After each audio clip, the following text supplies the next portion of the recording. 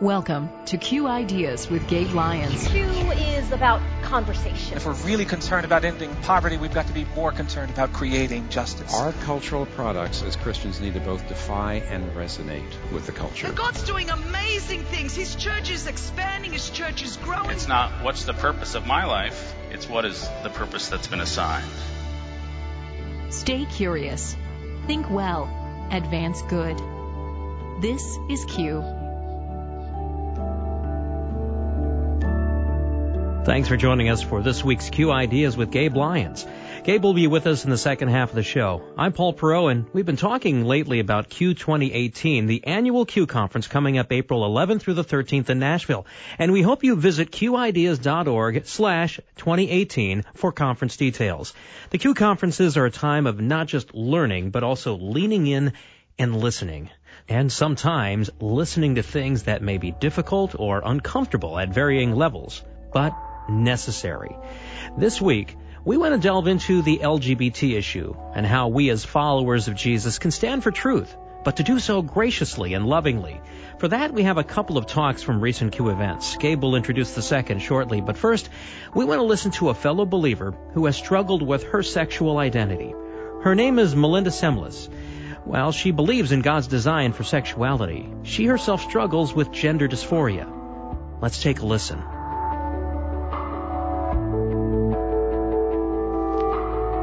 When I first became a Christian, this profoundly changed my relationship with my femininity. Before that, I was an atheist radical feminist, and I believed that basically the feminine was the dumping ground where patriarchy threw all of the bits of the human condition that they didn't want to keep. Naturally, this did not make femininity very appealing to me. St. Paul's theology of strength in weakness allowed me to realize that rather than getting rid of the qualities that were feminine, it was more truly feminist to insist that they had value. I was nowhere near being the ideal of Christian womanhood, but I figured that this was a mostly ideological problem, and I could work on it. Within a year, I felt I had made tremendous progress. I'd fallen in love with a man. I was pregnant. I felt more feminine than I had in my life. Fast forward 13 years later, and I suddenly found myself with tremendous, overwhelming gender dysphoria. I felt like I didn't belong in my body. Putting on women's clothing felt like I was dressing in drag. And I was really fearful about my ability to be a mother to my 6 children. I felt that I was failing at one of my most important tasks as a Christian, and I was severely depressed and almost on the point of losing my faith. I wrestled with this for about 2.5 years, and then one morning I woke up and I had the bizarre thought, I don't really feel like being conflicted about my gender today. I think I'm going to go sew some doll clothes. 2 weeks later, the pregnancy test came back positive, and I realized that what happened about a year after I converted to Christianity was I got pregnant. And what changed 13 years later was that for the first time in my adult life, I was neither pregnant nor nursing. I didn't like this. I prefer ideological and spiritual, at the outside psychological explanations for my life, because then it's in my control. And this was clearly a case where, to some degree, I was at the mercy of my body. So gender dysphoria is a multidimensional phenomenon. It exists on a spectrum. You might draw an analogy to something like visual impairment. Someone who needs really thick Coke bottle glasses to see is visually impaired. So is somebody who is born without a functioning visual cortex. Management strategies that work for person number 1 will probably be totally ineffectual for person number 2. And I want to keep that in mind as I talk about 5 different dimensions of what gender dysphoria is like, at least for me. First, the body. We tend to think of transsexualism in terms of a dualistic conflict between the body and the mind. Some people who are trans also have intersex conditions, and there is a possibility that there are neurological or hormonal intersex conditions that we're not yet good at diagnosing. There's also the way that we relate to our body. We have a sense. It's called proprioception. It's not one of the 5 that you learn in kindergarten, but it's the feeling that the parts of my body are parts of my body. It's possible for somebody to have a body map that doesn't align with what is actually physically there. So when I have intense dysphoria, I have a male concept of self, and then it becomes very bizarre and alienating when I'm reminded that I have breasts. A friend of mine speaks of having a really gnawing, aching sense of pain in her abdomen when she becomes aware of the absence of a womb. There's a great story in Herodotus where a group of Amazons arrive at the shores of a foreign land, and they're not able to integrate into the local culture because they ride, they hunt, they wield weapons, and they have this feeling of alienation in a culture where women are expected to be domestic homebodies. That's kind of analogous to gender role dysphoria writ large. The difference is that for somebody with gender dysphoria, it feels like being a stranger in a strange land, even in your own country. The customs of women are very strange to me. I can kind of learn them, but it's a little bit like learning the etiquette of the Japanese. There was a study done in Prussia many, many years ago, back when Prussia was still a thing, where they wanted to prove that men were intellectually superior to women. So they gave men and women a series of moral questions. And the men would usually say, X is right, Y is wrong. The women would generally say, well, I would need more information, or it depends. So naturally, this demonstrated that women were wishy-washy, emotionally driven, and sloppy fingers. What it actually indicates is that we expect men and women to think differently, and we train men and women to think differently. One of the things I've found as a female writer is that readers and editors expect me to write in a way that is personable, relatable, emotional, and I really want to write in a way that is abstract, dispassionate, logical. I've had to train myself to write the way people think a woman writes in order to build a readership. If I describe someone to you as open-hearted, gentle, kind, what are you going to picture? Usually probably a woman. If I say that they're courageous, just, upstanding, hardworking, probably a man. So what happens when we have a guy who is meek, sensitive, accommodating? Well, very often he will be told that his virtues, the best things about him, are weak or effeminate, and he may be penalized or even punished for things that are good. Now, what if you have a woman who is strong, tough, rational? She will not be penalized. She will be praised for being like a man. Now, obviously, there's some deep-seated social misogyny here, but aside from that, the way that we gender virtue can actually drive feelings of dysphoria, because if I'm told that the things that I know are good about myself, the virtues that God has graced me with, are masculine, then when I display those, it makes it more difficult for me to relate to myself as a feminine person. Finally, emotion, my least favorite subject. These are a complex interplay between hormones, socialization, and personality. We all know that women are supposed to be more emotional than men, and this is absolutely true if you pretend that anger and lust are not emotions.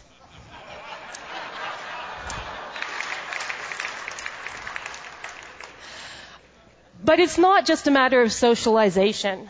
There are actually biophysical differences in the way that men and women emote.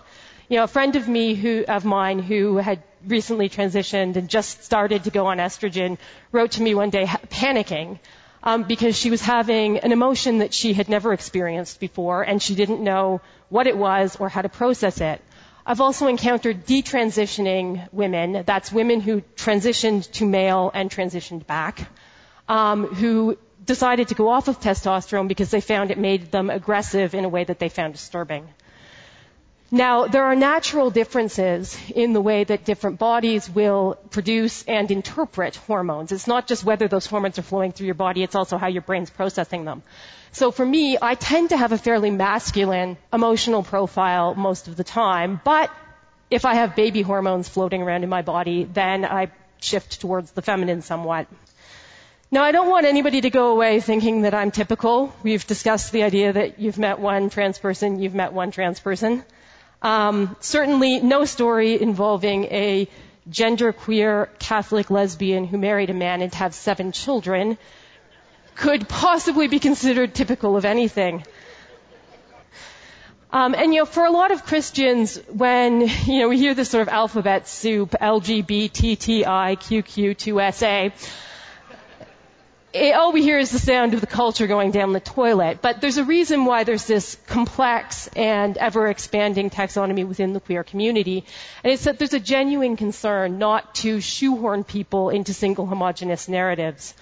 A lot of my friends who have gender dysphoria have much more severe dysphoria than I do.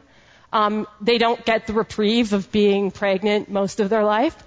It's constant, it's relentless, it's accompanied by feelings of guilt, of failure. Some of these people have gone to heroic lengths trying to live the biblical truth of masculinity and femininity, and they feel like such failures when they finally hit that wall and say, I just can't do this anymore. As Mark mentioned, the suicide rate in this population is through the roof, and a lot of the same emotional problems that we often find in marginalized group, what's often called minority stress, are absolutely present in the trans community. So I would ask you as Christian leaders to consider that we are to be ambassadors of healing. That doesn't mean that we are supposed to promise miracles that we can't deliver. Miracles are God's prerogative. But there are forms of healing that we are empowered to give. Compassion, support, love, reconciliation. And just the willingness when we encounter a person to see them as a person, not as a political problem, not as an icon of the breakdown of society, but as a human being, fearfully made in the image and likeness of God.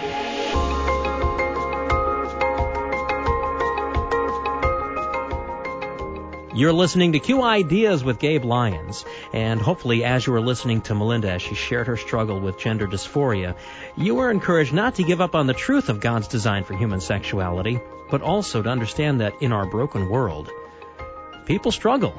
In reality, we all struggle at some level with some issues, so hopefully as believers we can extend grace to those in whatever struggle, but also help lead them to the freeing truth of the gospel. On that note, Gabe is joining us now. And Gabe, you have another talk from a recent Q conference from a good friend of yours. Tell us about him. Caleb Kaltenbach is a friend of mine that I've met over the last few years who's a lead pastor at Discovery Church in Simi Valley, California.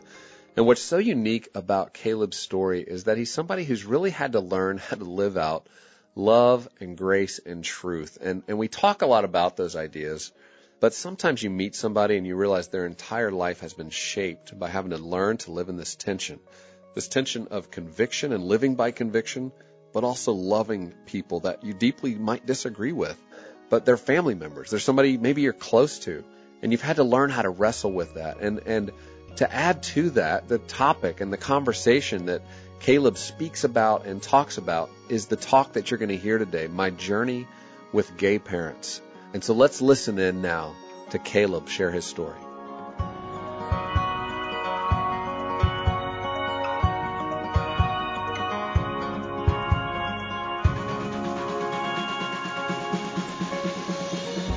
I was 2 years old when my parents divorced.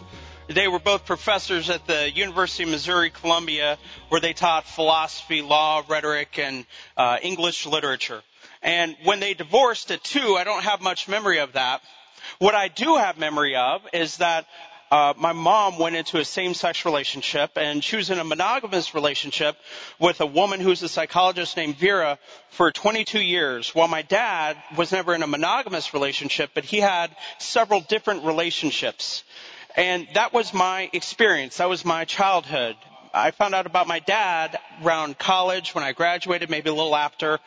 My mom was, as I said, very loud, very proud. She was an activist. She joined the local board of directors for GLAAD in the Kansas City area. She took me with her to campouts and parties and LGBT bars and pride parades. And I remember one pride parade, walking in it as an elementary-age kid, holding a sign. And at the end of the pride parade, there were all these Christians, quote unquote, holding up signs saying, God hates you, wants no room for you, and just other things that really don't even deserve for me to say what those signs said. And if that wasn't offensive enough, they were spraying water and urine over everyone at the same time. And as a young kid, I looked at my mom and I said, why are they acting like this? And she said, well, Caleb, they're Christians. Christians hate gay people. And I grew up watching people in my mother's community, young men who were dying of AIDS back in the 80s when nothing was being done about it. And watching their Christian families alienate them, not wanting anything to do with them. And so by the time I got to high school, my worldview was just out of control. I had no worldview. I wasn't centered. I would sneak out at night, go out and hang out and party it up. And, back then my hair was down to here, and since then the Lord removeth and addeth. It's not funny.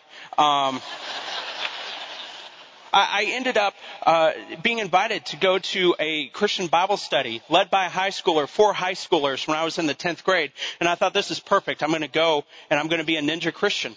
And I'm going to learn about Christianity and then attack their faith. And so I grabbed one of my dad's old dusty Bibles. I'd never owned a Bible before. And at 16, I had never stepped foot in a conservative Christian household before. And so I love these people, and I love Bible bookstores. I want you to know that I love both. But I'm just going to be honest. These people look like they raided a Bible bookstore. I mean, they had the potpourri smell, and even the Testaments mints by the door that taste like cyanide. They had those. And so as someone that had never stepped foot in an evangelical household, I look on the walls and I look at my friend and I said, why are there framed pictures of sheep and lions and a little shepherd kid holding a sheep? I said, is this part of the deal? If I turn Christian, do I have to get a sheep picture? Because I'm out. I'm not going to do it. And I went down and we started all reading through 1 Corinthians, a verse out of it. And I was in 1 Chronicles. And they get to me. I read a story about somebody getting impaled. And they said, where are you? And I said, I'm in the old 1 Chronicles. They said, oh, you're in the Old Testament. I said, so I guess there must be a new one. There's updated 2.0. I had no clue that there was one or the other. And the more that I studied, the more that I began to learn about who Jesus was, I kept the idea that Christians are annoying, which, come on, I is one. And we all can be annoying sometimes, but Jesus was different. He was not like the people who alienated their kids. He was not like the people on the street corners. He's not like the people who are cray-cray on Facebook and post all these angry political posts that alienate both Republican, Democrat, and everybody in between. Jesus, on the other hand, he had very, very deep expectations for how we should live our lives. He had very, very deep convictions theologically, but he also had very meaningful relationships with people who are not like him.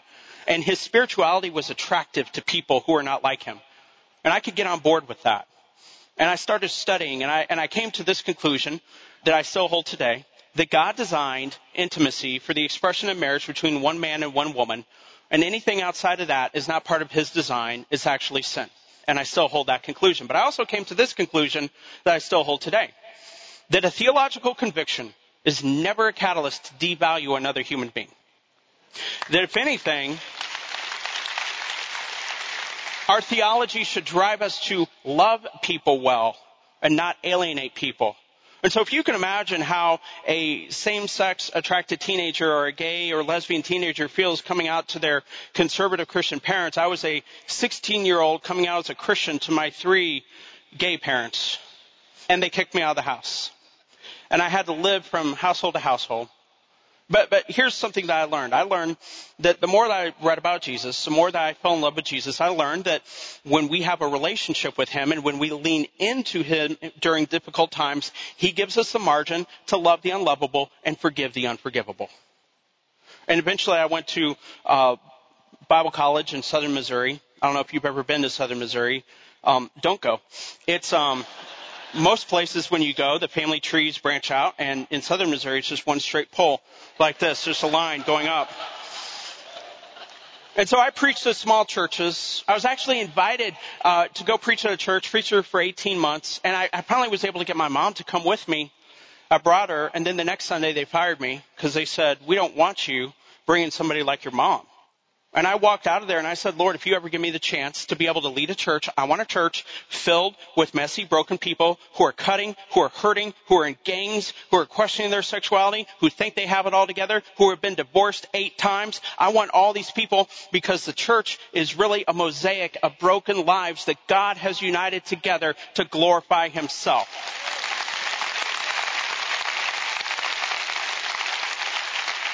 And so how can we hold on to our convictions? Well, John chapter 1, verses 14 and 17 say that Jesus came full of both grace and truth. I mean, that's good for him, right? He's God. Good for you. It's got a corner market. But for us humans, that's difficult. And I think that most people in this room, whether you're a Christian or not, you could either be defined as being all about grace or all about truth, or maybe you're all about the mercy or all about the rules. But I want to make a point here that if you are just only about grace or truth, and you're just about the grace and the love and that's it, or just about the truth and that's it, that's weak, that's immature, and that's so un-Christ-like. Because Jesus refused to take sides, he stood for both. Because people who are all about the grace, that's like holding a rubber band by one side over here. You know, it's weak, it's flimsy, and these people, we love them, but they're like, God loves you, God loves everybody. And their version of God is Olaf the Snowman or Buddy the Elf. I mean, come on. God loves everybody. But then there are the truthers over here. We love them, they're annoying too. They know the Bible well. They want you to know that they know the Bible well. And they're so mature, so spiritually mature. They add extra syllables to Jesus' name when they say it. It's not Jesus, it's Jesus when they talk about the Lord like this.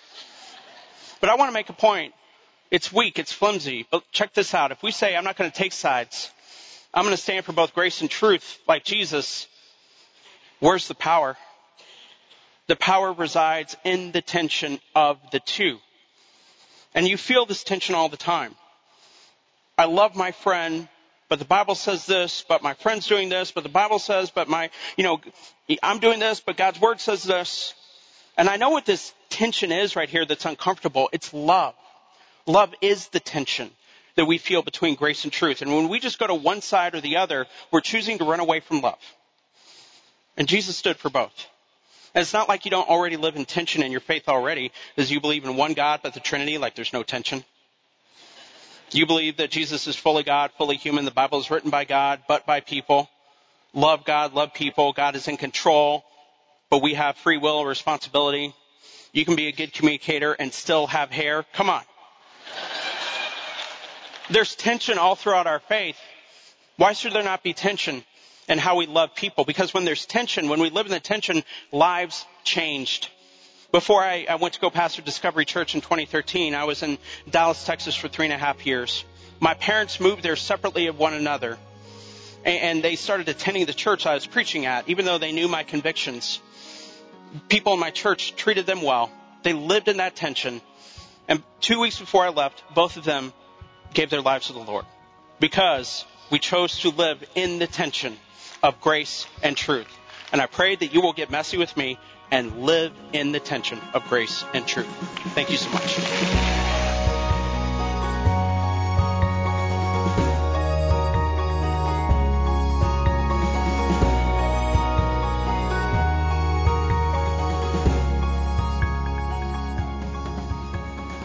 What a powerful talk by Caleb, and the response at Q was people were just really affected by it, by the ability for him to live in this tension, to challenge the church, but also to just be honest about the reality. And I would encourage you to learn more about Caleb. He wrote a wonderful book called Messy Grace, How a Pastor with Gay Parents Learned to Love Others Without Sacrificing Conviction. It's very much the story you just heard, but much more in depth as he walks through his feelings about all of this and each season of life, what that's been like for him to lead. But it's such an important thing for us as Christians to understand. You know, this conversation around LGBT is one that has just been so difficult, controversial. The church hasn't always done a good job in how it addresses this. And yet we know that today, if you say you're a Christian, that's one of the first questions that comes up. It's one of the first conversation points that you're going to have. And so it's important to be equipped on it. You know, here at Q, we did a podcast series because we appreciated the depth of this and the need in which it takes so many different conversations to better understand how to engage this conversation. So we created a whole podcast series. Over 25 voices contribute to it. Caleb is one of those. Tim Keller is one of those. So many other voices that we trust that we're able to help just shed light on this and help us understand how to think about this theologically, how to think about it in our ministry, how to think about it in the public square, how to think about it in politics. And we really try to break it down episode by episode. My co-host, Preston Sprinkle, is a wonderful voice on this and has such good perspective. And so you can listen to that. You can learn more about that at qideas.org/podcast. And you can also go back into the thread of these podcast episodes and see it right at the beginning of all of our podcasts. This was some of our first episodes. And if you want to go deeper into that, share that with friends. Let it be a place to create conversations of substance that really humanize the individuals in our lives and around us who might believe differently about this, who are experiencing same-sex attraction, and who think differently than us, and where it can create a more substantive conversation, a well-rounded conversation about all of the many dynamics that are part of this complex moment and a complex moment in conversation for the church that we need to be more equipped in, more versed in, and have the ability to talk about this with confidence and also with grace. And so, in addition to that, another resource is provided by City on a Hill, and it's called Messy Grace.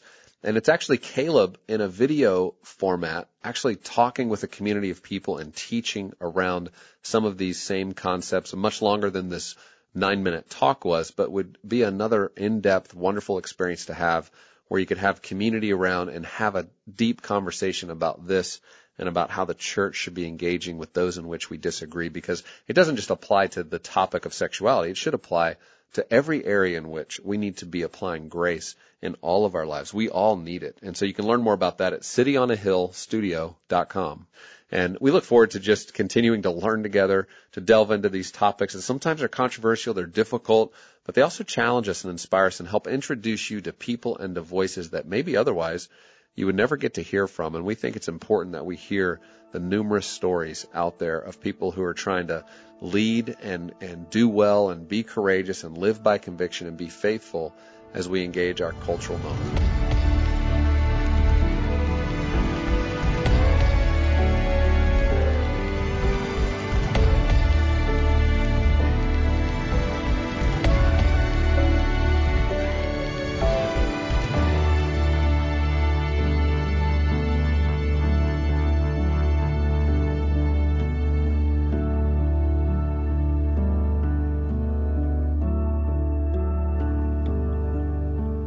This show is made possible in partnership with Faith Radio and Northwestern Media. Thank you for listening to the Q Ideas with Gabe Lyons podcast. These conversations are available because of listener support. You can make your gift now at myfaithradio.com. To avoid missing future editions of Q Ideas with Gabe Lyons, subscribe to the podcast today at iTunes or on your podcast player. And thank you for sharing this audio link with a friend and growing the impact of Q Ideas with Gabe Lyons.